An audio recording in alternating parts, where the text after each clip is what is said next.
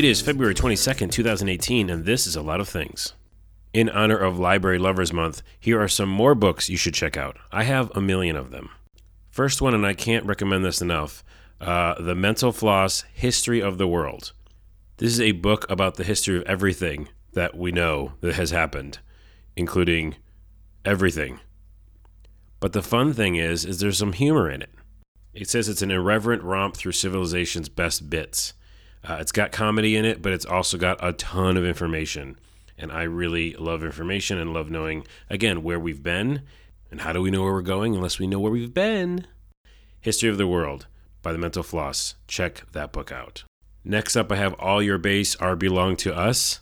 Yes, that's supposed to sound funny. If you're a video game person, you get that. How 50 Years of Video Games Conquered Pop Culture by Harold Goldberg.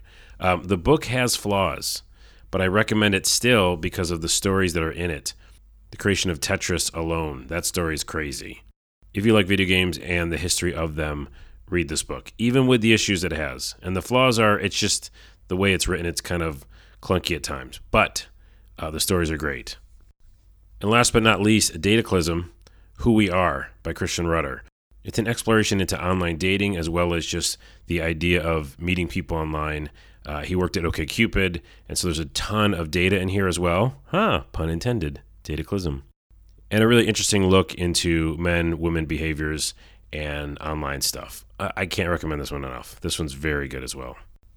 So there you go. 3 picks that are all about information that can go in your brain so you know things, and then you can make new plans and ideas because you're like, but that's what happened in history, or that's what happened in the history of video games, or that's what happened in the history of online dating.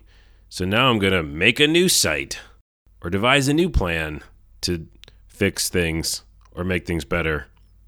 And with that, hopefully this podcast does part of that as well. Makes things better. Your day, maybe.